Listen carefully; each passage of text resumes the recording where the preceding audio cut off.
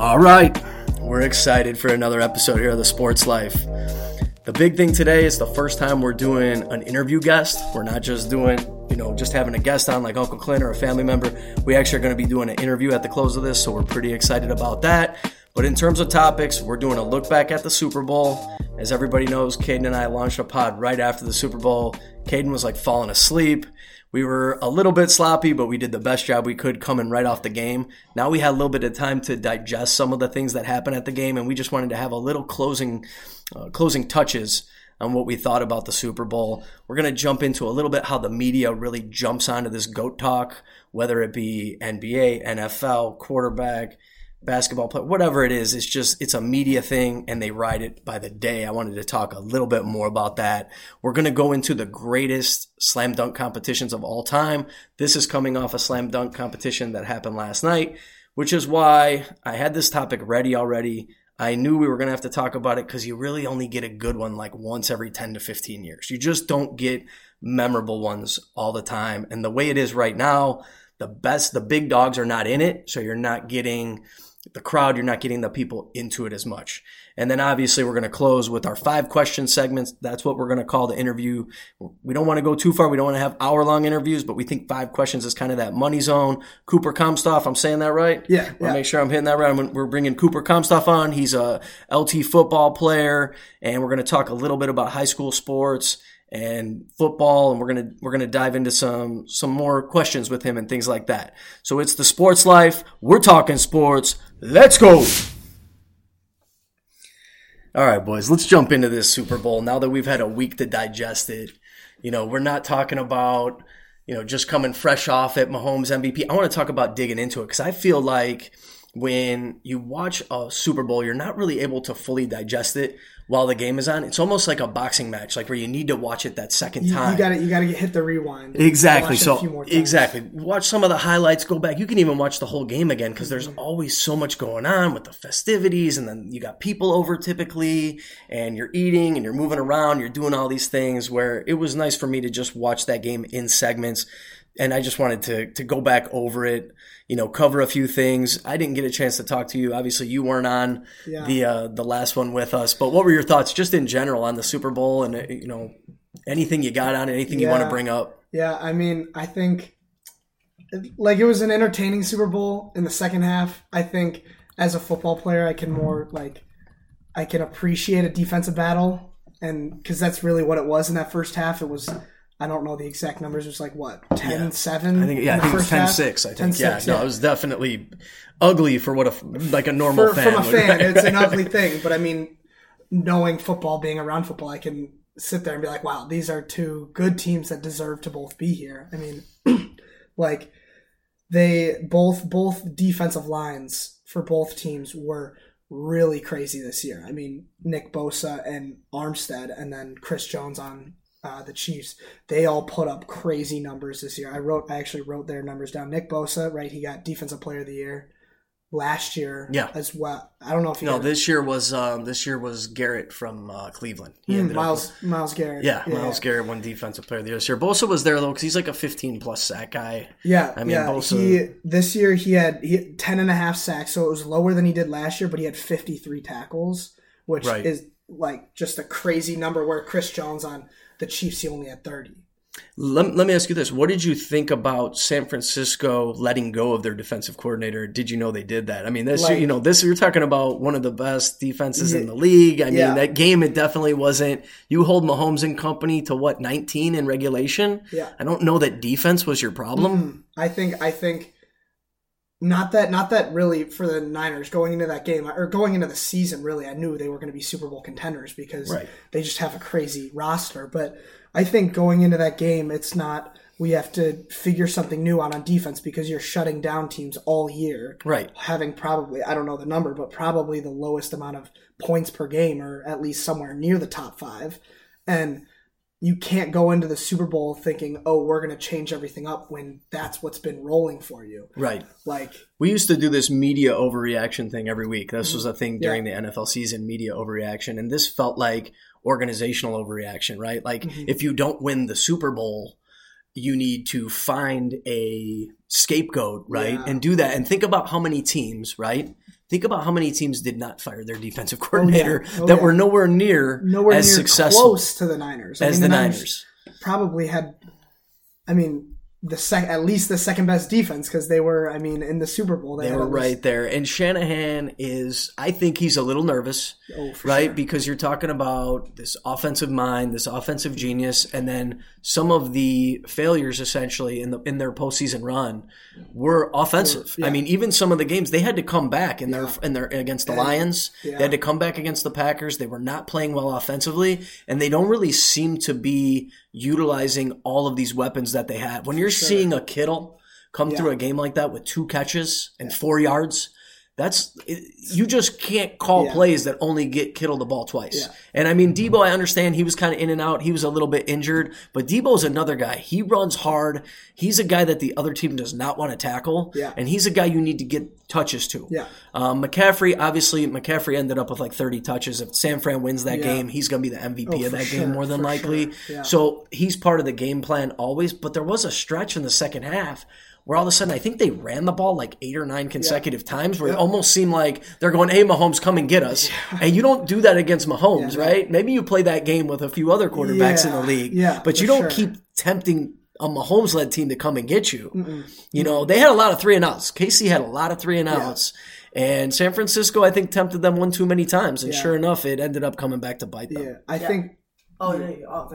I kind of felt like, like you said, they did not, when you got a quarterback like Brock Purdy, he's not Patrick Mahomes. I think if you put Brock Purdy on the Chiefs team this year, I don't think with Rice, Kelsey, I just don't think gets the job done. But, you got to give the tip of the cap to Brock Purdy. I just feel like, they give all the credit to all of his weapons, but he got the job done when he needed it. Like, he made the smart decision. He didn't really make a lot of bad mistakes. You got to give him, and he's facing a great defense. So, he played a decent game. I think my only critique of their offense in that game really was there's a lot of third down failures. Yeah. I think they were like 20% on third down. There were some opportunities to make some plays there.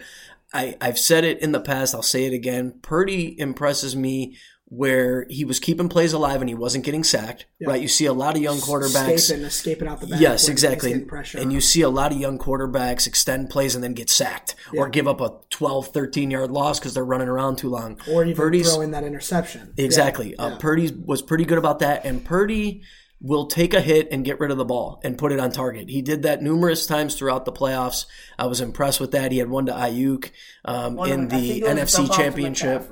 He had, I'm talking about even in past games, he made a couple of big throws where he got hit and he put it where it needed to be. So I give him credit. I think that he solidified himself as, right there in that top 10 range in the league.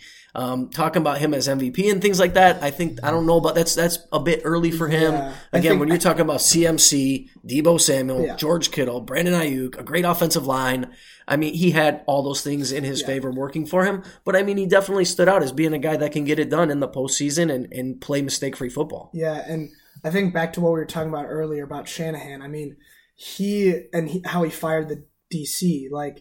I think he, going into that game, he was like, I think we have every possible chance to win this game on offense, even though they were really the thing that was slowing them down in some of the games. Like, their offense sometimes weren't producing as much as they wanted them to. But so he was like, well, I'm running this offense the way I want to, so it can't be me. Right. So exactly. Let's change something about the defense, even though that's not what needed to be done. Exactly. And the wild thing about that is if you look at San Fran over the last 3 years or 4 years, 2 of their defensive coordinators are now coaches. Yeah. One of them is the head coach of the New York Jets, Saleh. Mm-hmm. And then you have the other guy was one of the candidates for Coach of the Year this year, which was Ryans in Houston. Yeah. So, and now you get this guy who probably is going to end up, the San Francisco guy could almost end up, he's definitely going to end up as a coordinator somewhere else. For sure. But he would have been a guy that almost, if there wasn't so many of these head coaching opportunities this year with Belichick there and Vrabel and these guys, he might have even been targeted for a head coaching job somewhere because of the job that he did. So that was all interesting. Another one of the things I want to bring up about this game that we talked about before was the overtime rules, right? The big stuff was the new implementation. They all get a chance. Right. San Francisco says they weren't ready for that. Yeah. Then Kansas City said that they had all prepared for it. Kansas City actually said that if they were in a scenario where they got the ball second and the team scored first, that they were going to go for 2 to win the Super Bowl. That was a thing that Andy Reid and the Kansas City Chiefs had decided. San Francisco players said we didn't even know about it. So again, this was another knock on the San Francisco coaching staff, like they weren't prepared. They didn't prepare their players. Here's what I think. I have kind of my own theory on this. I believe that they were prepared for each team having to score. I think that they knew that. I think San Francisco knew that. I know Kansas City knew that. What I don't think they knew is I don't think they understood the time thing. And I will tell you as a spectator, I didn't understand the time. I didn't know that KC could let the quarter or the overtime run out. Oh, they could. They could. I didn't even know that. Exactly. I was losing Coop. I was losing my mind. Me and Pat Woods were like, what are they doing? Why are they not calling a timeout? They let it go from 35 seconds down to 6 on the final play, and it was first down. Did you know they ran the same play to win the Super Bowl last year? Yes, exactly. But I'm sitting here, and I mentioned it on our post pod, and then I went to, I had to do my homework to make sure that I even know what I was talking about, and I found out I didn't know what I was talking about. They could have actually if they didn't get it on that play, the next overtime just starts with them with the ball on. I don't know if they switched ends of the field or whatnot, but that's the way it would have been.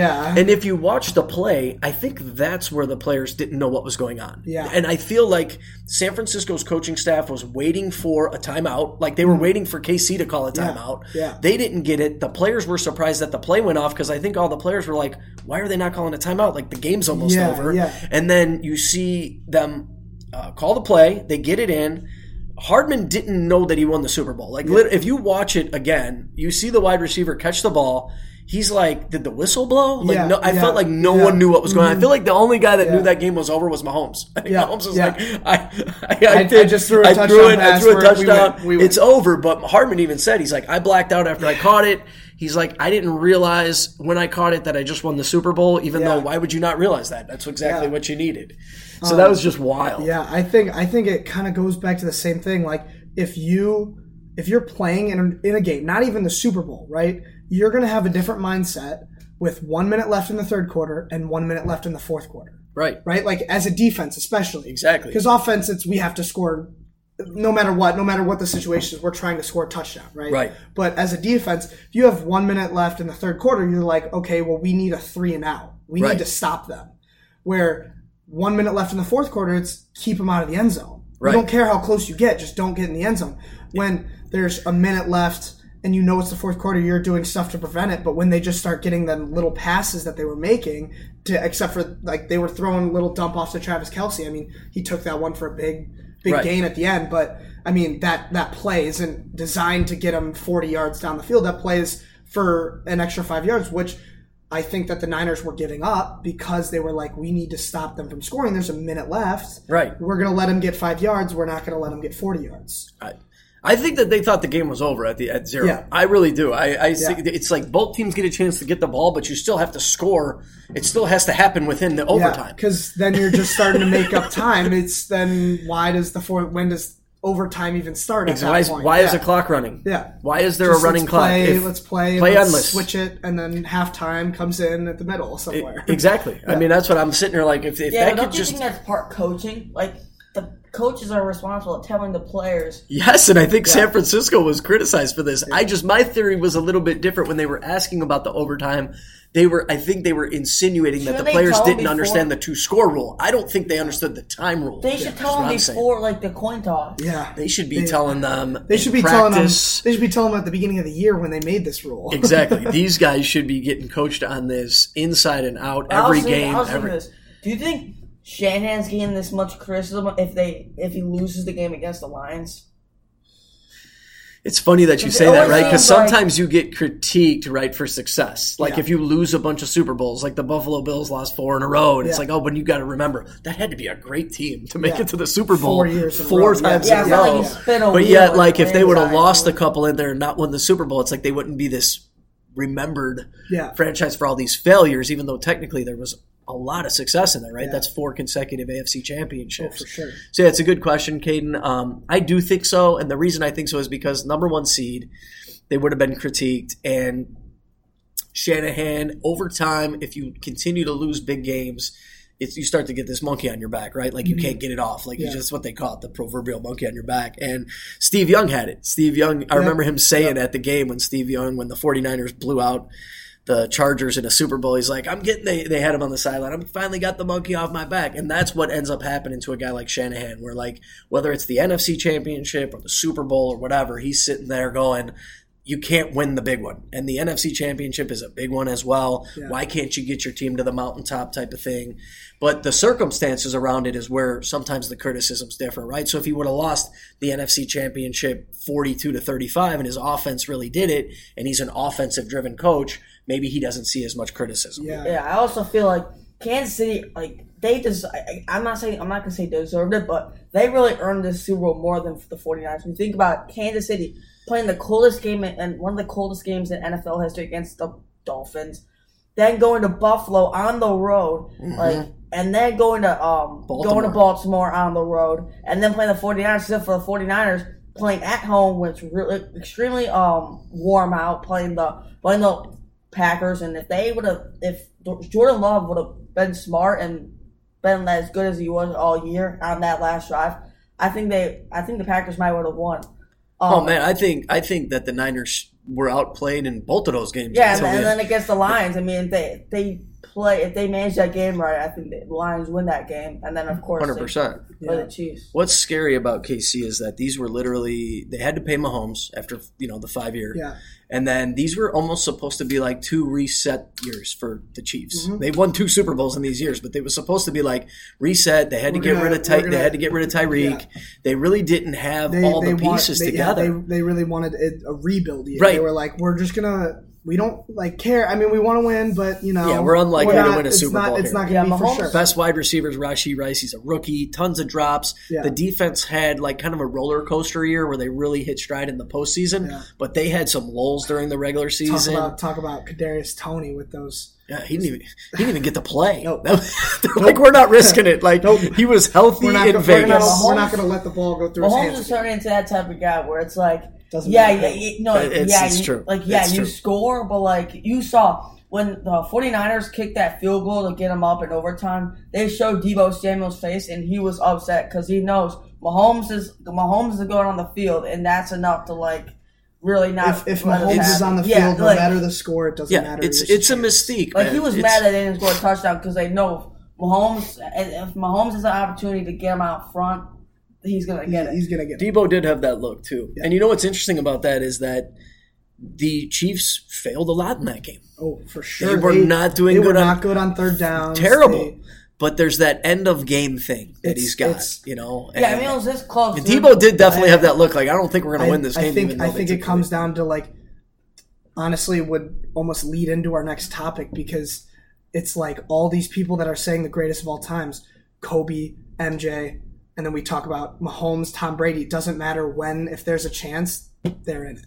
Yeah, you think there's a window there. If it comes down to it, like these guys that are making these big plays, like Mahomes, like he had the ball. What was that? The Bills last year, 2 years ago, when he had 15 seconds drove down the field, scored the touchdown. I mean, he's a competitor. I mean, it comes down to he wanted to win that game, and he did. Right. I also feel like Mahomes is a fantastic player, but one thing I was really impressed by him this year was he kept this team intact. You saw, I mean, the way through the ups and downs, the drops. There was only a couple times where I really saw him lose his cool. Right. And one time it was really with the officiating. Officiating, but you really saw. I mean, there was times where he threw a dot to Marcus Valdes-Scantling, a drop that would have won him the game, and he didn't really get extremely upset. I mean, his mind's probably going crazy, but like you can't really see it. But then, especially in the Super Bowl where they were this close to really falling apart. You saw Kelsey bumping and Reed. You saw the frustration on the bench. Right. I think I saw yelling or something. Yep. And Mahomes, I'm not sure what he said at halftime, but whatever he did, it worked because he came out and they changed a lot. Smooth as ice. Yeah, I mean, and you want to have the GOAT talk. We'll transition into it right now because my thing is this: like, I am in the minority here. I don't count titles in team sports to GOAT status. I just don't. Yeah. I'm not a Brady guy. I think Brady's a great quarterback. I'm just not this. I come from a different school, man. And the reason I says, I'm going to give you my reasoning behind it, right? Okay. So In that game, if San Francisco picks up a 3rd and 4 with 2 minutes left, Mahomes probably doesn't touch the ball again. It would have been very close. They only had 2 timeouts left. If one more first down definitely seals it. Yeah. He doesn't touch the ball again. They lose the Super Bowl. The whole thing changes just based on San Francisco's offense being able to pick up. So clearly Mahomes needed his defense to make that stop to get to position to get this 3rd Super Bowl. I'll do you one better. Go to last year. The Eagles, Jalen Hurts actually outplayed Patrick Mahomes last year. Jalen Hurts was phenomenal. If there wasn't a very ticky-tack holding call late in that game, there's a very good chance the Eagles win that game. Let's flip those 2 scenarios, and here we are, and Mahomes has 1 Super Bowl and 1 Super Bowl MVP. He's still the same exact player that he is. The same exact player. And that's why I said it last week. I said it before Mahomes won the Super Bowl. I said, to my eye, he's the best I've ever seen. And I'm not basing that because he's got 1 ring, 2 ring, or 3 rings. I'm just basing it on right now the fact that he's the best quarterback I've ever seen. He's more athletic than a guy like Brady, than a guy like Manning was my guy. He's more athletic than Manning. He's got a better arm than him, and Brady in the same category. He's just better. And he at the peak of his game, right now, 27, 28, maybe this is the best he ever is. This version of him is better than any version of Brady.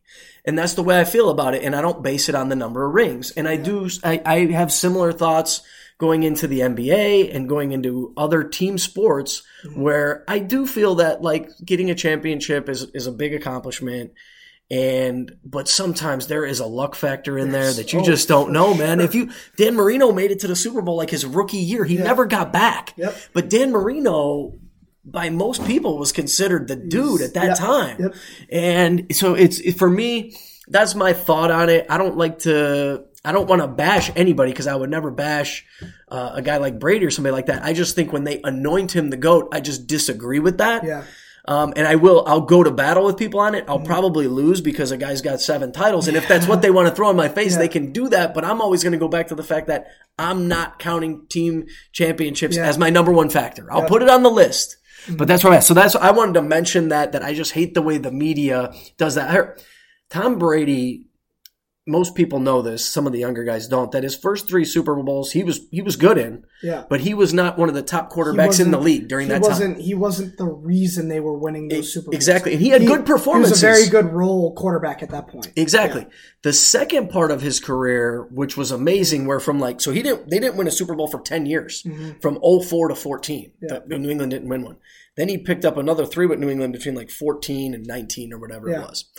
The point being is, like, if you're actually looking at Brady's stats, his best statistical years were like in that range where they weren't winning, like in that like 7 to 13 range where he wasn't winning Super Bowls in that range. So it's just statistically, it's very interesting to look at those things. But if you jump to the one that most people started saying, this guy's the GOAT, it was almost like where they started making the argument for LeBron when his team took down the 73-9 Warriors. Like, he beat the best team in history, and he went back home and he did it and all this. His moment there was when they came back on the Falcons. What most people forget about that was they made the greatest Super Bowl comeback, being down 28-3. But what people forget is they don't know what the final score of that game was. Guess how many more points the Falcons scored in that game? Zero. They scored 0. They scored 0 points the rest of that game. And Tom Brady doesn't play defense. Nope.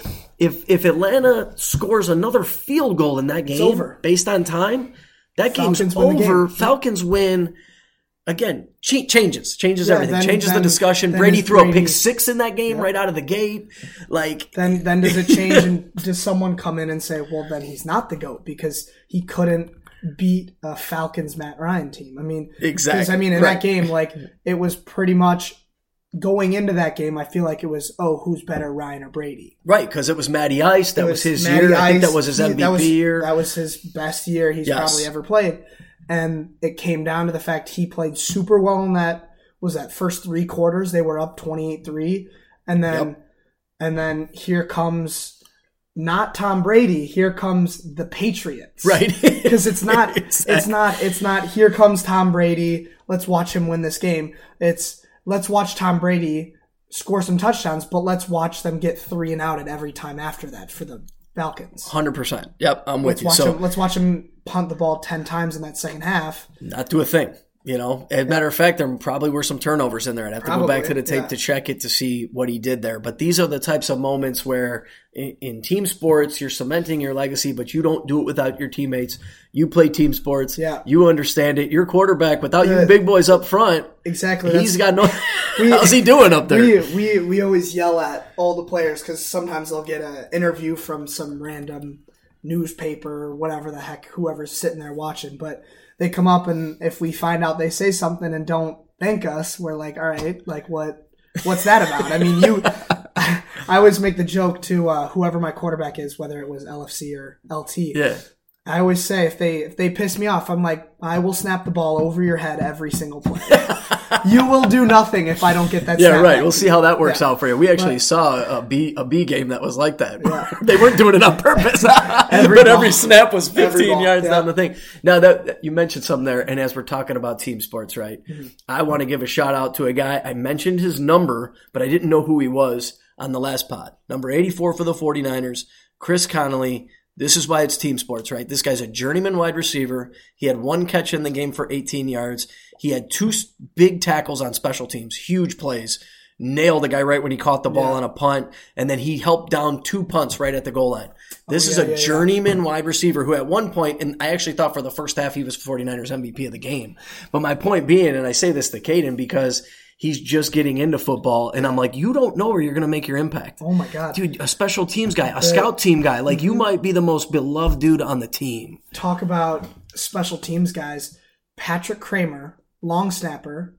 You're talking LT football, right? LT football, yeah. He's on punt block, right? Special teams team. You're not good enough for defense. He wasn't a good enough defender by any means. But he was in on pump block because he would give effort. In a game against DGN, this is not this past season, the season before that, it was tie game, or maybe we were up a touchdown, but very close game. It's fourth quarter. He busts his butt through that punt team, blocks the kick, score touchdown. That's what I'm talking about. That's what I'm saying. And he's a long snapper. He plays at Colgate, but he's a long snapper, but he just found his way onto punt block, made the biggest impact of the game. Awesome. And that's what I'm saying. That's why I wanted to shout that guy out because for team sports, man, you need everybody. And those plays right there, guys are talking about that game. That guy, if they win that game. San Francisco wins that game. Hey, did anybody talk about this Chris Connolly guy? He had 1 big catch in the game for 18 yards. Then he had 2 big tackles, 2 big punt downs at the goal line. These are plays that matter. He's not there. KC's starting that drive at the 25. Yep. I mean, these are huge things that happen in every game, and it's just that's football, right? It gives you opportunities to get it done. Everybody we bring on, they get this question. Got to give it to you. Chicago is at the top of every NFL conversation right now. Number one reason is, what do we do with Justin Fields? Keep him. You've heard us talk about it. Keep him. But you got to give us a little more than that, man. I will. All right, go ahead. What do you got? I know I didn't prep you for that one, but you have to. Everybody who comes on here, until we know what happens to Fields, anybody that comes on this show is going to tell me what they think should happen with Fields. So I just obviously said keep him. Mm-hmm. I think he's a guy we can build a team around. I think that's Caiden laughing, not me. I let people have their opinion. Mine has been stated. I don't need to keep saying it. Coop gets his chance. Caiden used to want him. Now he's laughing. But go ahead, Coop. This is your floor, man. You got. We have time on this thing to talk about what we think about him. I think he's had awful coaching in the past however many seasons he's been here, right? Fair point. He's had awful coaching. Different coaching as well, which is probably just as bad as awful. Yep. If you don't have the same guys, it's hard to learn. And with different guys, it's different worse guys. So it's not like every year he's getting a different better coach. It's around all the same coaching. But I also think he didn't have much help to none. He has probably one of the worst offensive lines in the entire league. You don't like that? No. If Darnell Wright, I mean, here's the thing. Here's where I think that I'll speak for Caiden on this. we think that sometimes certain types of quarterbacks don't help their line out. That's fair. And we think that Fields is one of those types of guys. The offensive line looks bad when you hold on to the ball too long. We were just talking about it with Purdy, right? Like Purdy has the ability to make the right decision at the right time back there, where you kind of know when you can escape, when you need to get out, when you need to throw it away. Yeah. And there was a way too many times you look at the box score, you'd see 4 sacks for negative 40 yards, and like those are just huge. Those are drive killers. Like if you lose 8 yards on a sack, that's a drive killer. Yeah, and then he can't throw the deep ball. So, but go ahead. No, we're not cutting you down on it. We're just saying that, I mean, the offensive line is something that many people do mention. I'm not a professional with analyzing offensive linemen. Yeah. I just know what I see with my eyes, and I feel like he doesn't do them any good. For sure. You know? Yeah. And so that brings me to my next point is with the offensive line he has, right? He is running around there, but the problem is, with the number 1 pick next year, the guy that they're going to take, Caleb Williams, also likes to run, right? He's not just going to sit there. He's an athletic type. He's the athletic build. He's a Mahomes type of build where he just likes to run around, and Justin Fields run around. So why are we going to waste it on essentially the same person, right? Taking him as a first pick quarterback who is going to do, maybe he has a better arm, right? Caleb Williams, I'm talking about. Maybe Caleb's got a better arm. But if we're going to take just a slightly better arm with the same physical attributes, speed, whatever, all this stuff, why not keep the guy we have and build an offense, right? You want me to answer? Cash. That's why. Yeah. And that's the answer. And that's what I've always said, where I'm like, I don't necessarily think that Fields is done. I think he might find a situation somewhere where you see Fields have success. But when you're building the team like you're talking about, he's at that point, that fifth year where it's decision time for the Bears. And it's like they really only got one more year. He starts to, and then he gets very expensive. Yeah. And it's when you can win. Look, the 49ers are the perfect example, right? And with a systematic quarterback. With a $700,000 a year quarterback that's getting this done. And then Mahomes is the flip side of that. What I mean by that is like nobody else is winning with that team Mahomes has got right now. Yeah. And what that means is the reason that they're not winning is because Mahomes got paid. And once he got paid, they didn't have the money to do it anymore. So the Bears don't have the type of team that can sacrifice dollars for Fields right now. Yeah. They need to maximize it. And by getting a rookie quarterback, even though it's a first overall pick and whatnot, he's expensive, but by all intents and purposes, he's cheap. And you have a cheap quarterback for 5 years. Yeah. And that's what they need. I mean, that's the problem. No, it is, if they were a couple dudes away, I'd actually agree with you. I'd be like, man, if they just needed like one left guard and like one offensive player, I'd be like, they're good, but they need more. They need to really piece together for the next 3 years. And so that's one thing also is, do you want the one cheap quarterback, or do you want 4 cheap receiver, lineman, guard, center? Like, do you want those 4 guys, or do you want one cheap guy? Right. Do you want 4 cheap guys that could help make a team with Fields as your quarterback a lot better, or do you want the team you have now without Fields and a better quarterback? Yeah, well, if you got Caleb, you have the chance to try to win a Super Bowl in that 3 to 4 year window. That's the way I look at it. I look at it like at the tail end of that contract, because people think when I'm thinking about, the Bears are going to be so much better next year, I'm actually looking at it like rookie quarterback, look 3 to 4 years and try to win a Super Bowl, because that's what I talk about. When I talk about getting better, I don't talk about, man, Fields can get us to the playoffs next year. No, I don't want the Cowboys. Yeah. If you're a Bears fan, you haven't won since 85. Yeah. What's your best bet to win a Super Bowl? Yeah. And I say, and I call it a bet because it is a bet. Oh, for sure. Nobody knows who. You don't know who the best quarterback is, especially coming out of college. You don't know. Also, what happens on the first drive of the game? Aaron Rodgers, you tear your Achilles. Season over. Exactly. You don't know with injury. You don't know how this guy is going to react to NFL speed. You see it all the time. You see quarterbacks last year, they thought it was Young and ended up being Stroud. Yep. I mean, everyone was going crazy. There's misses every year. And that's also why do you gamble with Williams? Because this year, he did not have the best year. You're right. Right? The year before, I blame Kingsbury. If Caleb Williams produced and had just as successful a year as he did the year before, and he did it again, I would I would consider it a lot more, and I'd be very open to taking him. But he had a game against Notre Dame. He threw 3 interceptions against a Notre Dame team who didn't even finish in the top 10. Everybody's referencing that Notre Dame game. I feel like the problem between Fields and Williams, they had the same problem. It's under pressure. Under pressure. Well, Fields, I think the thing with Fields is maybe sometimes he can escape because of the running ability, but maybe if he has that running ability, confidence, maybe he depends on that too much. With Williams, he likes throwing the deep ball, so maybe he likes to run, but under pressure and he can't find the hole, maybe he just kind of panics and throws the ball away, or he tries to do a hero play and throws an interception. You roll the dice and you build for the Super Bowl. Yeah. That's where I'm mad on it. But I respect people saying keep Fields because there's some interesting moves that you can make there with the pick and stocking up and things like that. You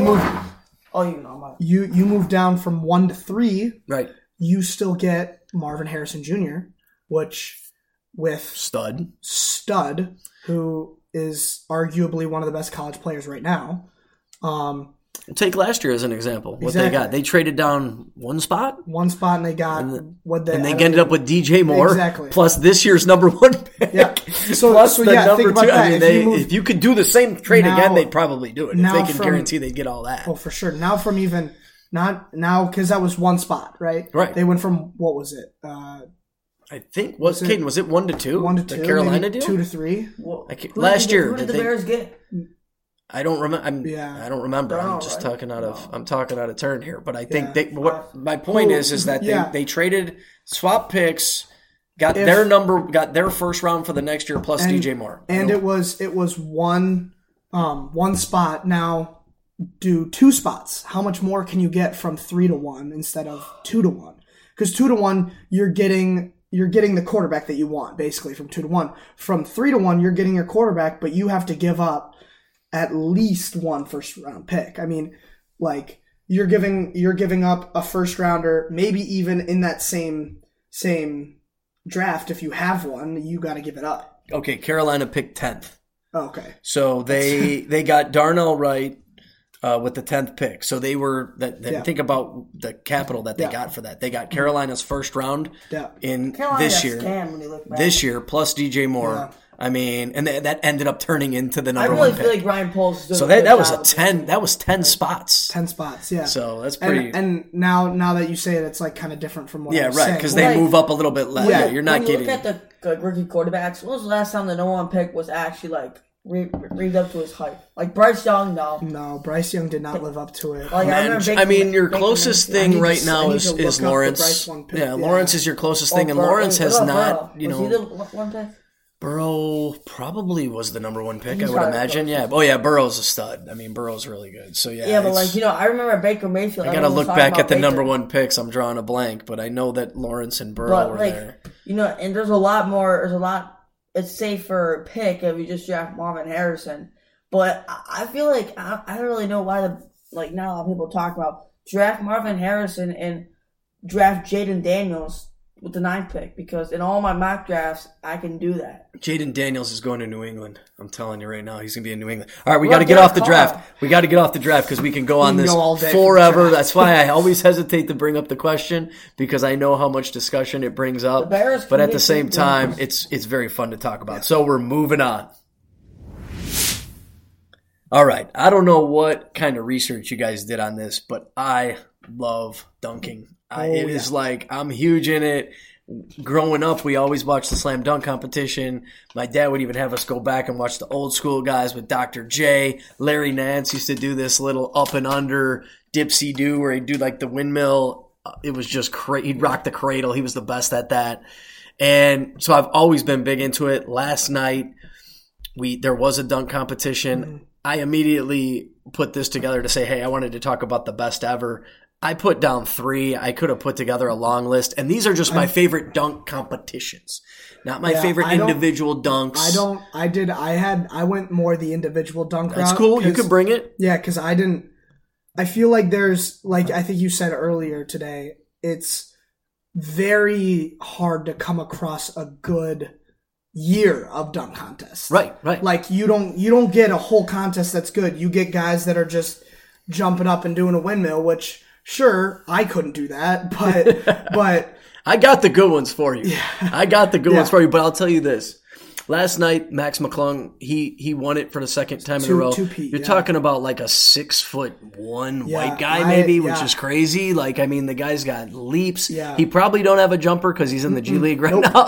But I'll tell you, he's impressive. He was probably more impressive last year. Yeah. If you watched what he did, the dunks he did last year compared to this year. But again, if the league wants to blow this thing up and they want to do it right. You got to get LeBron in there. What are you thinking? Like, LeBron won't do it. We know that. But here's your guys right now. There's two guys right now. Nope. Victor Wembanyama. Nope. Oh. There's two guys that need to be in the dunk contest right now. John Morant is number one. Sure, yeah. John Morant is number one. And there's another guy that you're probably picturing him eating a few too many sandwiches, but he needs Zion Williamson. Zion Williamson and John Morant Boone, need to be leading the way for the NBA slam dunk competition. I say Levine.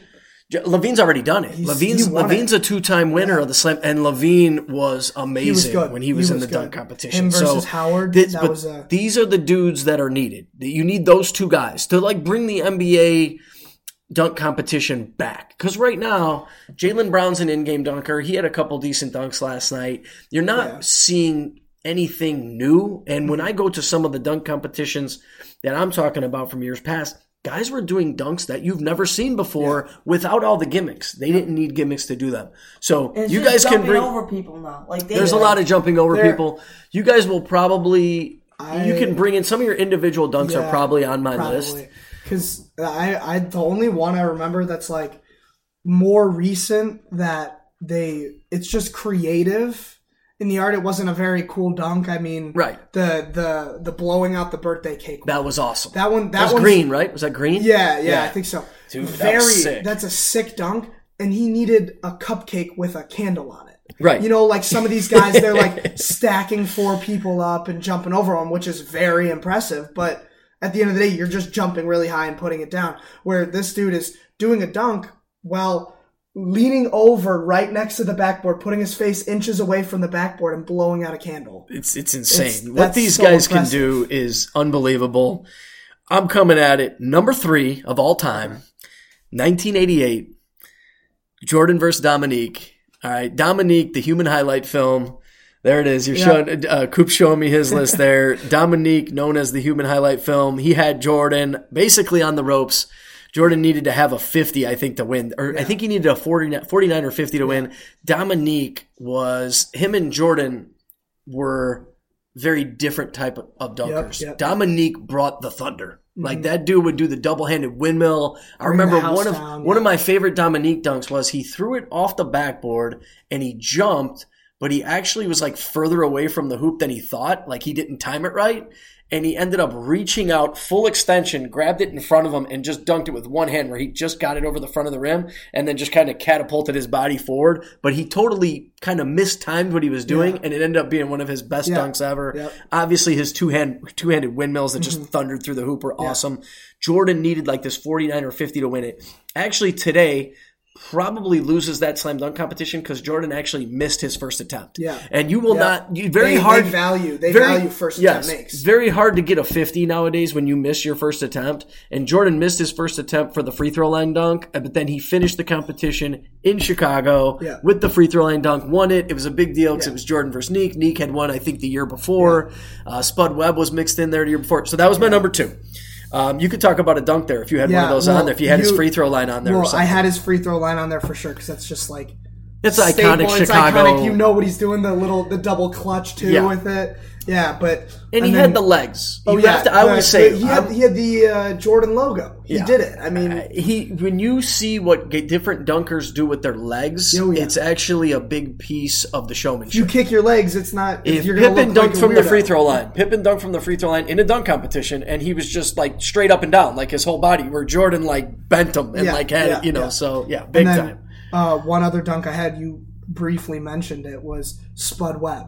Oh yeah, when he's 5'6". I mean, come on, he was the timing. Yeah, and then as a 5'6" person, you're very inclined to lose a dunk contest. I don't even know if he won it this year.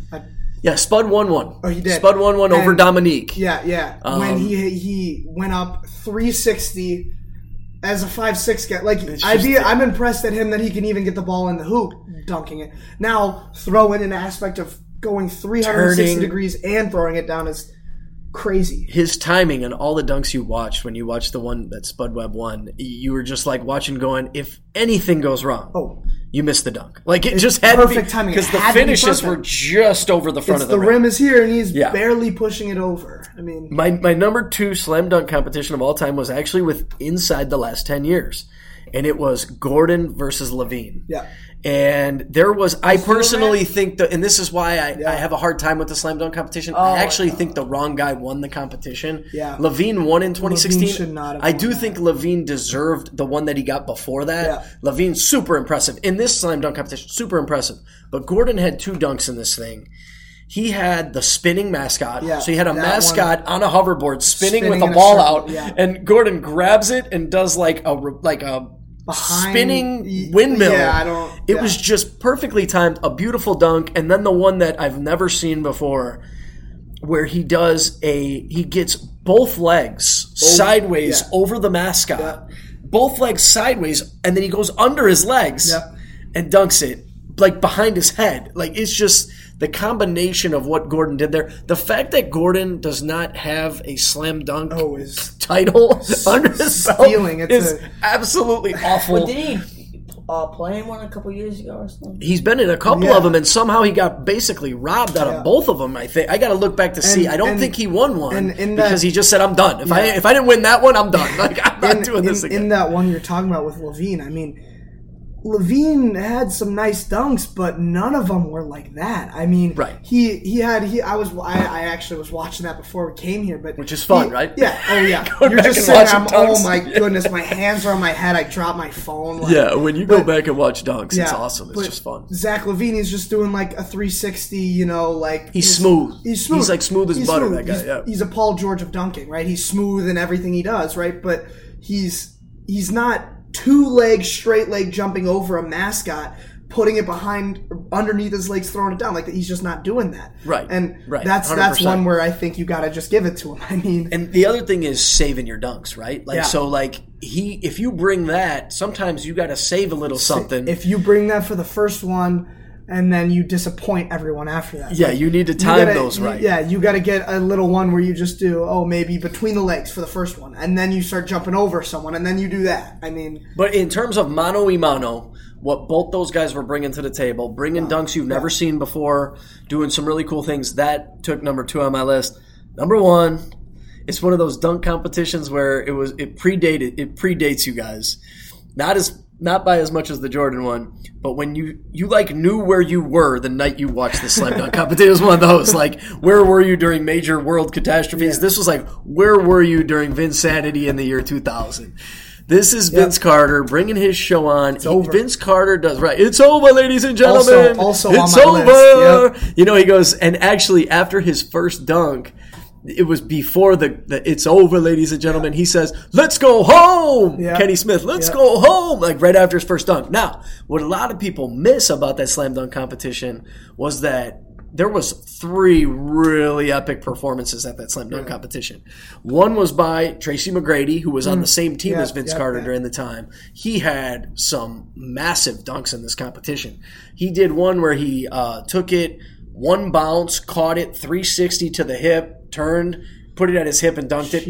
It was perfect. Yeah. Steve Francis, who was like 6, I want to say Stevie Franchise was like 6'2" at the time. Yeah. He was doing dunks. It looked like he couldn't even palm the ball.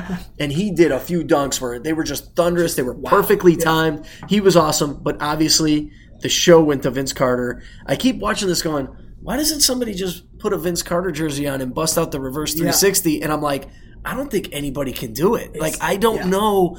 And the thing about Carter was he threw the ball down through the hoop where the ball landed right underneath the hoop. Yeah. The dunks were so clean. Yeah, it wasn't like throwing it and it hits the back of the rim. Exactly. No, it's going down and it's bouncing three rows over that way. Exactly. And last night, if you watched, there were some amazing dunks, but guys weren't finishing clean. Mm-hmm. They were hitting the back of the rim, or they were just getting over the front, where you catch the ball in the front of the rim and then eke it over and things like that. Where when you finish strong, Carter was the ultimate combination of power and artfulness, or whatever word you want to use, where he was like, there was an art to it. The legs were moving. Everything was happening.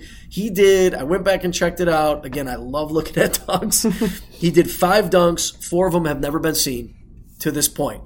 The first one that had never been seen was the reverse 360 windmill. It's a reverse 360 windmill. His second dunk was actually another reverse 360 windmill. He just did it from behind the hoop. So he came out from behind the hoop, spun, and did basically the same dunk.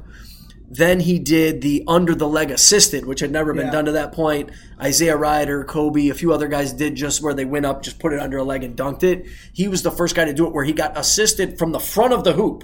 Yeah. So he's catching an assist from the front of the hoop, bringing it under, coming over the top and dunking it. Yeah. He looked like he could kiss the rim on that one.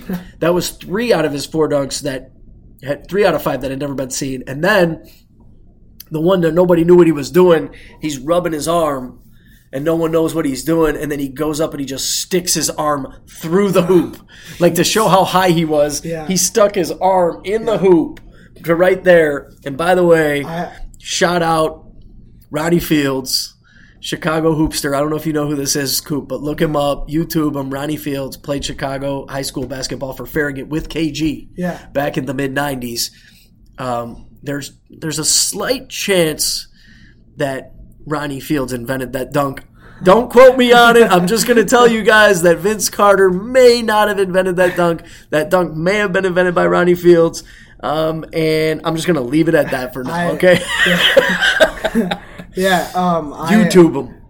I saw an interview with someone in a later dunk contest who did it with put the elbow in the rim and is hanging there. They said that's the worst. It's the most painful thing ever. I can't imagine. These guys are 230 pounds pure muscle, and they're catching themselves in the rim just by their elbow, and they're just sitting there like it's nothing. Like, the height you got to get when you put your arm out. Think about where you got to be to get your arm down the hoop. It's this, and then it's there, and you're at that point you're 7 feet off the ground, just hanging up there. It has been. He finished with a 2-handed dunk from the free throw line. He was maybe like a foot in front of it or whatever. It was kind of a safe dunk. He had already won the competition, but his 5-dunk combination is the best 5-dunk combination in dunk contest history. And what made it the best dunk contest for me was that Tracy McGrady had somewhere between 3 and 4 dunks that were super impressive, and Steve Francis came with another 3 to 4 dunks that were also very impressive, and they were the finalists. Yeah. So that, for me, made the 2000 dunk competition the greatest of all time. Future show, and I'm going to try to bring a surprise guest on for this thing. I don't know if I'm going to be able to get him or not, but I'm going to try to bring a surprise guest on for best in-game dunkers.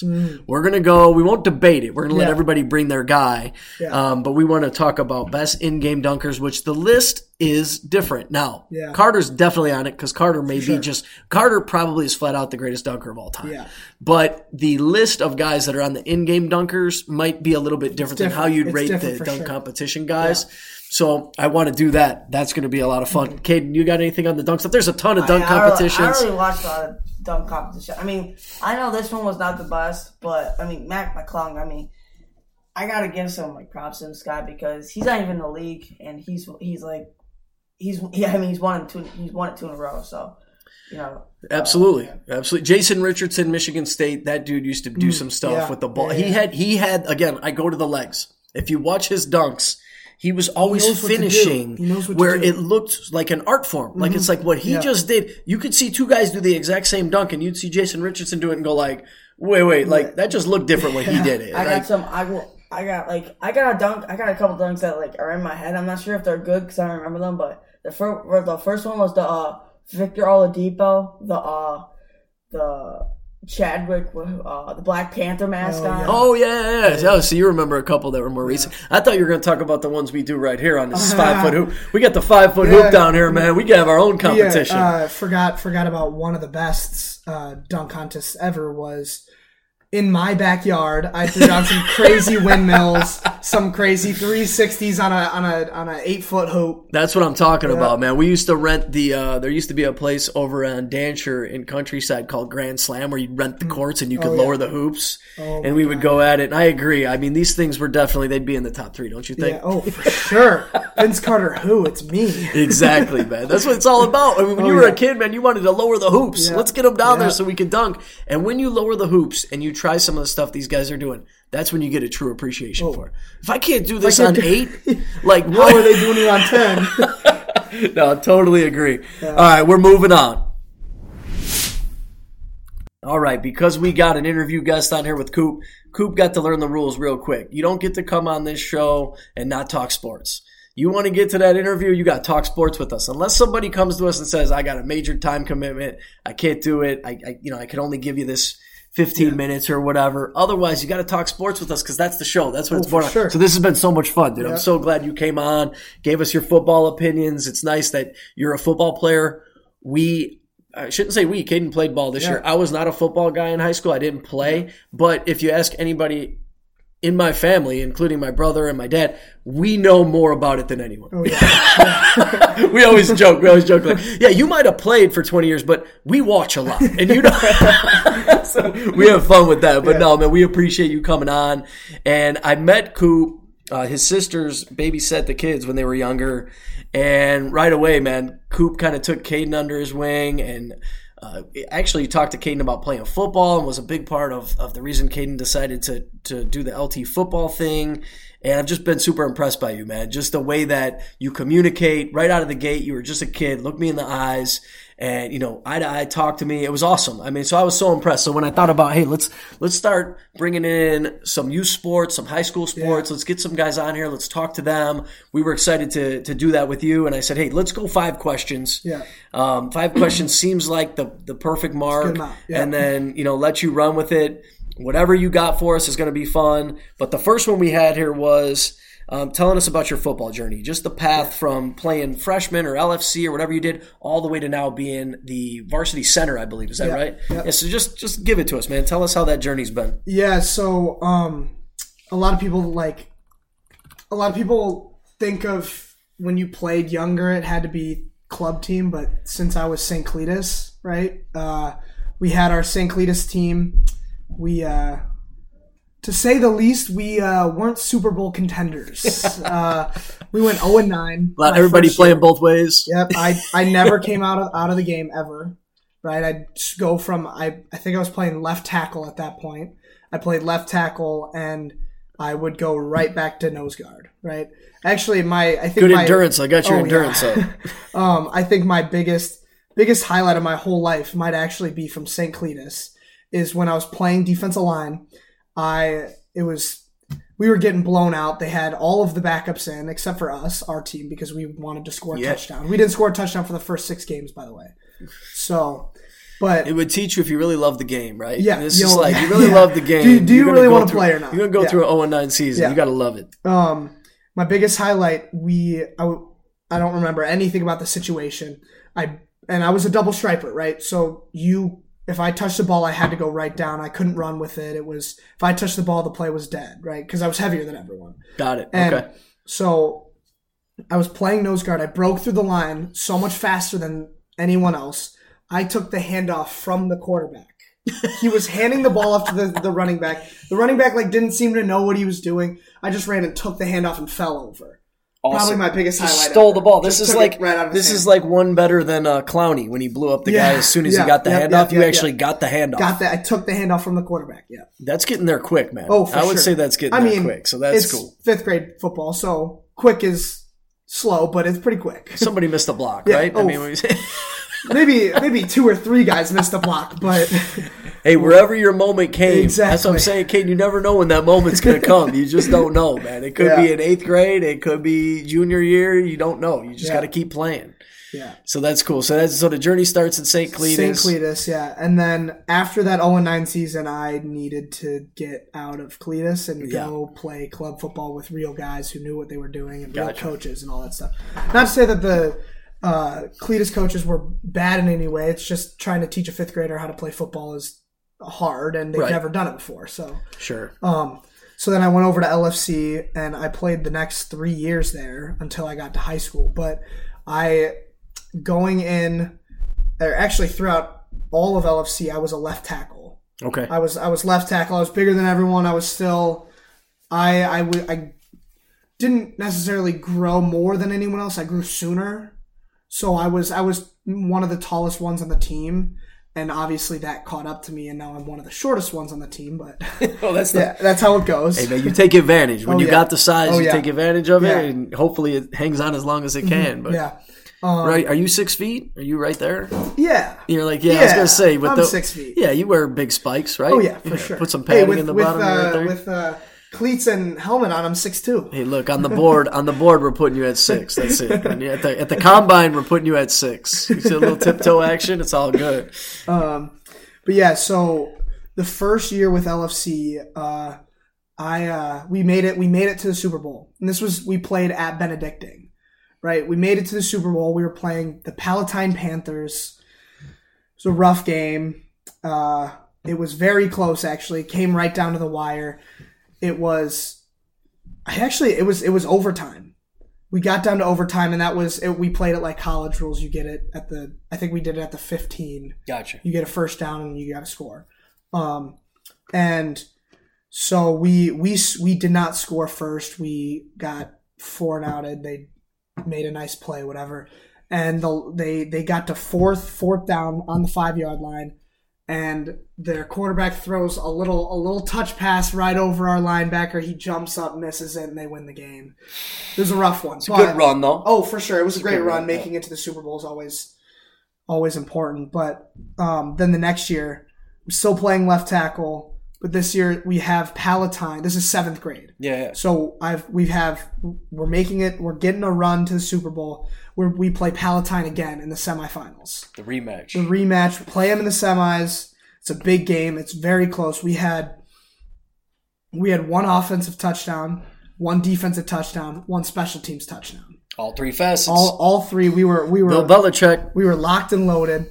But actually, I did say that was my biggest play was that taking it from the quarterback. But my most influential play was that 7th grade year. We're up by a touchdown, and they're driving down to score again to try to win this game. And I'm playing defensive line. I get through the line, and this is when I started to get my football IQ. At this point, I played for 4 years now. So I'm like, all right, I got through this line way too quickly. Gotcha. Right? I broke through this line too quick. I was like, wait, something's going on. That hasn't happened all game. Why did it just happen now? And I take one step, and I realize it's a screen pass. Right? I see the little running back. He's coming here. I take one step back, jump up, pick off this ball. Ooh, nice. Pick off this ball, start running. I put a move on the quarterback. I put a move on him, and he just did not want to try to touch me at all. So I didn't know all linemen can catch, man. Oh, yeah. That must have been those days that Cletus playing both ways. All of a sudden, you learned how to catch over there, huh? Yeah, that's cool, man. You got a pick. Is that your only pick? That's my only pick so far. There's more to come. Oh, for sure. Next senior year, baby. Senior year, We got one. Yeah, and then we won that game. That was like the game sealing. We took a knee after I got that interception. Nice. Just sold the game. We won it. We went on to the Super Bowl, played Arlington Heights, and we beat them 24-22. And I think we scored with a last-second touchdown. It was a really big game at Benedictine. The stands were full. Nice. It was a nice game. Are you playing with a lot of the same kids? Oh, my goodness. Every single one. That's awesome. On the LT. Like, most of the starters either played their Catholic League school. Like, I know there's some kids, St. John's, St. Francis. Right. But a lot of the core guys that all started last year, started this year, all came through my LFC team. Cool. And that actually brings me to my point. 7th grade year, I started doing a celebration with one of my receivers, the dirty dancing. I hold him up in the air. Oh, yeah. We started doing it 7th grade year, and we did it 7th grade, 8th grade. We didn't do it freshman year, but then we did it sophomore year and I think junior I've year. seen that. I saw that on Instagram or something. Me and Travis That's pretty cool. Yeah. But and then the next year we had a very successful year, made it to the Super Bowl, but lost to Arlington Heights. That's a good run though. Yeah. 3 years in a row. 3 years in a row, making it every year was really impressive. We had some great guys on that team, but cool. And then freshman year was when I really got hit with like the high school stuff. Yeah, right. They were like, "You are not a left tackle, right? You're not the tallest anymore. You're just average height now. So you're a guard." I was left guard my freshman year. I got moved up to the sophomore team. So I was playing sophomore with Ryan Jackson. He was the quarterback, and all the other guys that are big name LT guys were already moved up to varsity. But got it. We didn't have a great season. I mean, I think we went like 6-3, something like that. And there's no playoffs obviously for sophomores, but that was freshman year. I played a little defensive line. I was nose, but then they moved me out to end. I got a nice bat down play against Hinsdale. Nice. When we played them, but yeah, that year it was a lot of fun because like freshman year it's kind of upsetting I didn't get to play with any like my guys I had played with eighth grade year. Yeah. But I mean, you make if you get an opportunity to go up, you're going to go up. I'm going to take it for sure. And yeah, I mean that's really it for freshman year. But then sophomore year they pulled me up to varsity. And I came in thinking I'm a guard. How do you get that news? Is it like... Well, yeah, so it was... I showed up on day one, summer camp, and I had played with the sophomores the year before, so I had just sort of walked with them, and then Coach Butcher came up to me, he's like, we're pulling you up for varsity. He's like, we think you can do well on this offensive line. Like, we think if you don't start, you're going to have a big role as a backup player or whatever. And then... there was a little drama my sophomore year because we heard of this kid that he went to a military school in Wisconsin, and he's an offensive lineman. He's a great guy, like great player. Yeah. And I was getting scared because I'm fighting for a spot here. There's 3 returning players. So it's was it Ronnie Bass from Remember the Titans? He showed a military kid. He showed up in the car threw the football. Yeah. Remember? Yeah. Just had to cut his hair. That was this is your version of Ronnie Bass. It's my version of Sunshine. That's it, exactly. And so I was really scared because I was like, I don't want him not play this year. Like it's a big year, and he came in, and I just at that point they were like, we have 2 guards that are going to play, right? So you can't play guard. There's no spot for you at guard. And then we have 2 tackles. We have Eddie Turk and Aiden Howlett. Eddie Turk is obviously at Illinois right now. Right. And they were like, you're not playing tackle for sure. You could probably fit in at guard every once in a while, maybe a few games, or you could play center. And I was like, I had tried out center a few times in LFC, but I could never snap the ball. It's so much different. It's so much IQ. It's so much knowing what, like, one of my biggest qualities as a center is I know what everyone on the offensive line is doing on every single play. Wow, it's just reps and all this stuff. You got to know what's going on. A lot of studying the film. The quarterback of the line, essentially. Yeah, for sure. And I'm calling out the different pass protections. I'm calling out blitzes, whatever it is. But yeah, so they moved me there, and me and the military kid are fighting out for a spot, and I ended up getting it.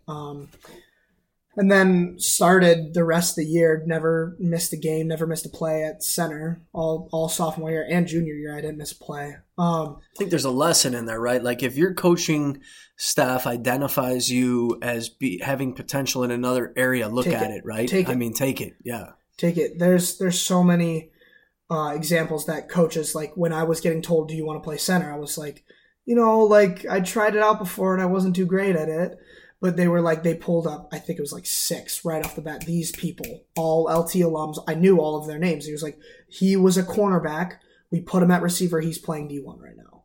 Got it. And it's sure. when they say that, you can't be like, no. You got to put that trust in that staff too, that they know, they've seen it. They've seen kids. They've seen body types. They've seen, they've seen all these different prototypes in front of them. Essentially, they know what works best in what spots based on your skill level. Yeah. And then that year was real successful. We ended up going 6-3 in the regular season. No, 7-2. Nice. Yeah, we were 7-2. We lost to Glenbard West, and we lost to York. And then we went on and played in the quarterfinals that year, which was our most successful. We tied for the best ever LT team to date. Was that team? I don't remember the last team. I think it was one of Ben Bryant's teams. Got it. But yeah, we made it there. Lost to Loyola in the quarters, which was a rough game. I mean, it's a good run though. Loyola's what is that? Are they 2-time state champs right now? Now they're 2-time reigning. Yeah. So and they're gonna go down. They've got some dudes. Yeah, they've got sure. Some dudes, yeah, for sure. I was blocking a 315-pound 6'8" guy. I think Lincoln Way East has been second twice in a row. Yeah, so you've had the same championship game 2 years in a row. It's going to be different this year because Mount Carmel moved up into our into our conference. Ooh, They okay. moved up from 7A. They went on, I think it was a 6 or 7-peat. Oh, wow. Yeah, time to move up, boys. It's time to play in the big league, yeah. It's just because they've got so much less kids at their school. But, I mean, they're a powerhouse every single year.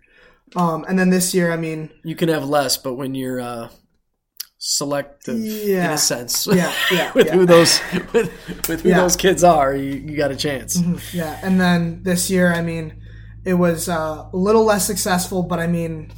Every year you make it to the second round of the playoffs, it's a great year. I mean, we beat down Stevenson. We ended up going 6-3 this year. We lost to Mount Prospect, we lost to Glenbard, and we lost to York. Got it. I was keeping an eye on you guys, man. I'm keeping an eye on you with some of those pancakes, and you're doing your thing. Proud of you, man. You had a good year. Yeah, this year I won the hammer board for like the pancake board. I saw that too. Nice. I had the most on the team, beat out Eddie Turk and DZ, both D1 commits. So that's a pretty big deal. It was an impressive award. With all these characters you're mentioning, you gotta have something good from the locker room, don't you? You gotta have something PG you could give us for the locker room. PG-13. Yeah, PG-13. Yeah. So this was in the off season of last year, right? So I'm coming in. I'm going to be a junior for my junior season, and we have to lift every morning. You know. Get up every morning, 5 a.m., come to a lift at 5:45. And so, you know, it's the morning. I had a big dinner the night before. I really got to go to the bathroom, right? It's always a good bathroom story. You just can't miss. You can't always miss. A good bathroom story. So I'm running into the bathroom, and I sit down on the toilet, and I'm like, why does it smell like menthol in here? Like, what's that smell? Why is it, like, super minty in here? Oh. It's super minty. Like, what is this? I sit down, and I'm like, oh, no. Somebody got you. Icy hot on the entire ring of the toilet. Oh. And for the rest of the lift and the rest of the day, I'm sitting there and there's icy hot all over my butt. You might got your PR that day. Oh my God. I was sitting there. Everyone was laughing at me in the weight room, but yeah, that was probably one of the funniest times. I was sitting there. You put too much of that stuff on, that is hot. It's hot. It burns. Gets real cold and then it burns. So somebody got you. That's basically what happened. I never found out who it was, but someone got me. At this stage, I don't think you're going to find out either. You know, when they find out who they got, they probably they don't want to find out who they got now. You know? They were hoping to get a small freshman. You know, that's what they wanted. You know? But I always laugh when it comes to that locker room stuff. That's a good one, man. Yeah, but I remember never used that bathroom. I remember calling this guy up, saying, "Hey, I'm out front, whatever." And he played freshman B this year, and they were awesome. They went like 8-1. Yeah, you guys good? I think we tied one conference. Yeah, nice. They went 8-1, but I'm calling this, and I could hear the madness in the locker room, and I'm thinking, if there's one thing I want this kid to experience, I'm hearing it in the background, which is like a bunch of freshmen going nuts in the locker room after beating, I think you guys beat York or something. Yeah, it was Hinsdale, I think. Hinsdale. Oh, yeah, if it was Hinsdale Central, you guys. So they were going nuts in there, and I was just like, okay, dude, I'm like, you just take as long as you need. I'll be out here, man. If you guys are having fun in the locker room. I was excited because I actually got in the game for the fifth quarter. Oh, that's right. Yeah. That's right. That was your first fifth quarter opportunity. So that was cool. Here we go. So let's jump to college now, because that's your next thing. You got your senior year, which is going to be fun. I'm sure you're going to have an absolute blast. Mm-hmm. But how's that search going? And then how does sports play into that decision? So I haven't fully decided yet if I want to play in college. I'm currently keeping all of my options on the table. I'm not gonna say until I make a decision. I'm not gonna be like, I'm just done with it, because it's the sport I grew up playing. I love playing football, but there's also a chance to just new chapter, new start. Sure. Try something different. But so I'm keeping my options open. So I'm looking at schools that are D3 football, right, and club volleyball. We haven't some PT in that range, exactly. There's a definite chance I could go out and make a D1 roster and not see the field on PAT. Right. And that's not something I want to do. If I'm going to a school to play football, I'm going to play. I get that. Yeah, for sure. I didn't even get into your volleyball career, man. I know you're awesome at volleyball, but I'm sitting here going, man, I know we're going to push time already because we love talking sports. So I knew we were going to push it, so I didn't jump on that too much. But you could talk about it. That's cool. And that plays in too, right? It does, yeah. So the D3 schools I'm looking at, I'm not just looking at every single D3 school because, there's a lot of them, there's tons of them. But I'm looking at schools that I could play some club volleyball, and football at the same time, just have fun, basically. Sure. Yeah. And the D3 schools, it's all about getting my name out there currently, because since I'm not going into my senior season yet, like summer going into senior year is the year where like all the coaches start coming in. But the main thing I've been doing is going to camps and just getting my name out there and like emailing coaches, filling out recruit me's, doing all that stuff so that they could try to hear me out. I've got my huddle film out there, sending it to coaches every now and then. So you'll go to camps for actual like D3 schools. They put them together, and then you can go out there and kind of. Yeah. The biggest one I went to was the best. I mean, the one I've liked the most was Case Western out in Cleveland. And that was had a nice chat with the coaches afterwards too, and just got to play a little bit. So is that like a weekend? So would you do that over like a Saturday, Sunday so type of thing? It was a Saturday camp, and I got there Friday night and just went there Saturday, came home right after, and it was great. Does a potential major choice, meaning like business or whatever, does that also at this stage play in? Yeah, it's just so many things to think about. I mean, you got a couple different sports. Then you got to think about a major. Then you got to think D1, D2, D3. I mean, it seems like just an ocean of possibilities there. Yeah, so I think it definitely plays a factor especially because it's not D1. And I'm not going to play at a D1 school. It's like I need to my life after college isn't going to the NFL. Like, I know that. I know I'm not going to the NFL. It's not going to happen. I'm not whatever. But so this is like your real choices right now. Yeah, like, what do I think I'm going to be doing? What do I want to do when I'm older? What am I going to major in other than sports? Right. When I grow up, what am I going to be? You know?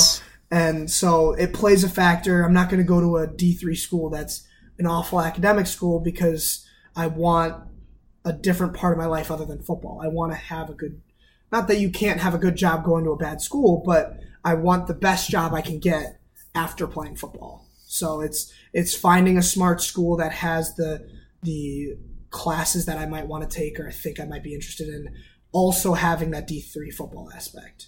Whatever you choose to do, you're going to be successful at, man. I've known that from day one. I remember, like, you had this thing about you where even though you knew that you weren't a baseball player necessarily, you played ball and you loved it. Like, we went over and watched you play Babe Ruth, and we're like, dude, Coop, like, you were lighting up the place, man. Everybody's like, hey, there's Cooper. Like, you just kind of had this charisma. You know what I'm saying? You had this charisma. People were there watching you, and you were just there like, this isn't my top sport, but I'm going to work hard at this sport. I'm going to enjoy this. I still want to do good. I'm still competitive. I'm still going to compete. I still want to win. But, like, this sport is literally something I'm just going to come out here and have a good time at. Two-time Babe Ruth League champion. There it is. That's what I'm talking about. You know what I mean? And that's fun. Caiden, are you? What do you got, man? I know that you are prepared because I said I got 5 questions. I want you, Caiden, to come up with one question. What is the biggest piece of advice you have for underclassmen in both sports and education? Yeah, not bad, Caiden. There you go. I like it. I like it. Not that you were reading that. That just came right off the cuff. Just right off the top. Yeah, no, just right off the top of his head. You can tell, right? So I think for football, sports in general is just keep at it. You know, like my freshman year, freshman going into sophomore year, I was in the weight room. And even before that, like when I started knowing I really like football, I hit the weight room like crazy, which built like a crazy good base for me so that I could just put up these crazy numbers I am right now. But like doing all the small things and keeping yourself disciplined. Like you got to work your hardest to do well, but then also don't cheat yourself, right? Like you don't want to go out there. If you're in the weight room, you don't want to go and start skipping sets or skipping days. When you want to be the best player you can be, you want to just get after it every single day, consistency, and just work hard at like whatever you're doing, even if this also ties into school, just work hard, you know, like you might not be the smartest kid ever, but if you're giving your best effort, that's all you can ask for, you know? 100%. Yeah. I always say, like, if you're not doing something right. So, like, if you want to be good at a sport, if you want baseball, you got to go field ground balls. Yeah. You got to go to the cages. You got to go put the work in to get bigger, stronger, faster. Well, education's the same thing. Yeah. If you want to get an A on your math test, you got to study. Right. If you're not studying, if you're not, putting in time to improve, then you're not going to get a good grade. Yeah. So sports and education really do go hand in hand in that matter. It's like hard work gives you good results. Oh, for sure. And consistency also provides good results for you. And like the weight room's a big area. You see that, right? You see kids that, they get hot and heavy into it for a short period of time, but it's the dudes, it's the dudes that can stick with it. Yeah. You can also see a guy who's a standout freshman, sophomore year that just came in with a ton of physical tools, ton of natural ability. Yeah, then when it came time to get the IQ and to put the work in and to stay in the gym, you see kids coming that are just climbing that ladder every year and they're taking that kid's spot. And we talk about that a lot because obviously he's undersized and so forth. I say, hey, look, I don't care what you want to do with sports, but if you choose to keep playing, which do it, man, because this is your only opportunity to play organized sports in your life. Like, just keep working because you'd be surprised how many kids aren't working. I like the quote. I'm blanking on who said it. Hard work beats talent when talent fails to work hard. That's right. It's so true. And a lot of times talent does fail to work hard. That's the only thing that quote didn't finish was like most of these guys feel like they got this natural ability. They don't see these boys coming. They don't see the Coopers coming. He's in the gym every day, who's putting in work, who's studying film, who's like getting his IQ up so he can roll off and steal that screen pass or knock that pass down or whatever it is. Like they don't see that. They don't know that. Yeah. So, but yeah, sometimes you're better off having a little bit of a hill to climb than to just always be coasting. Teaches you to work hard. I mean, when I was younger, I'll say it, there's nothing behind it. I was overweight as a younger kid, and then I stuck with it, and I was like, okay, I need to get in shape. And then me getting in shape just built muscle, and then I was like, okay, let's start building muscle. Let's get stronger and stronger, and it just kept growing into... Now you're a football player. Exactly. Yeah. Now I've got a football build. Exactly. 100%. So the bonus question, man. The bonus question is when you're going to get Turk here. We got to get Turk on the Sports Live. We'll maybe open up the doorway a couple of inches and we can get him down here. We can get him into the lab, man. We're trying to do a thing. We want to get we want to have some LT love in here, because and it's obviously fun to start with you. We also, speaking of LT, before you answer if you can get him on here, is Gunnar Gorelli. Shout out to him. Oh my God. Second place in state, 165, which is a killer, man. I mean, you're dealing with some beasts at that level. Dudes. And a kid that came from, I looked at him a little bit, came from 126 freshman year. So you're not talking about a dude that just tried to stick at a weight or two weight classes the whole way through. He let his body come up. He let his body grow. And to do that, so shout out to Gunnar, man. Came in second and was right there. I think he lost by a point, man. And you know what? That's fun competition because him and that kid traded wins-losses throughout the year. That kid from West, all season. And for them boys got respect for each other. They got respect for the hard work that they put in. So congrats to both of them. But once again, shout out to Gunnar and LT.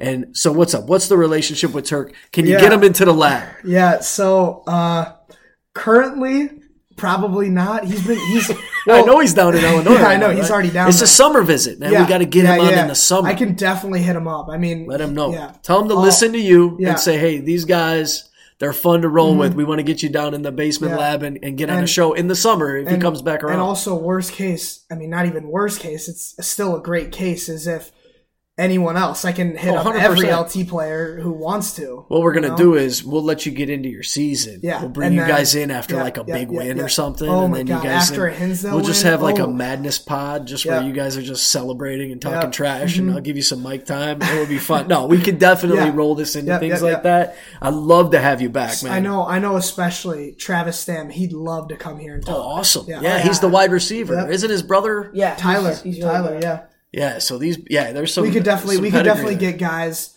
Tyler Chambers starting left tackle this year for sure. I could definitely get a bunch of those guys currently, and I could probably convince some of them graduated guys to come back and come get awesome. On the podcast. That'd be awesome because what we're trying to do is we're going to try to shoot to do an interview setting like once a month. So every 4 pods or so, we'll bring in an interview setting because we think that it's just such a huge part of the pod that not only bring in people to talk about their sports experiences.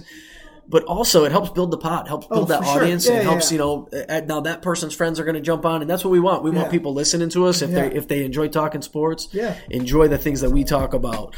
So, once again, man, thank you so much for coming on. It was a lot of fun. Everybody listening, we appreciate it. Wherever you get your pods, remember to like us and follow us. Spotify, Apple, thank you very much. You guys have a great night.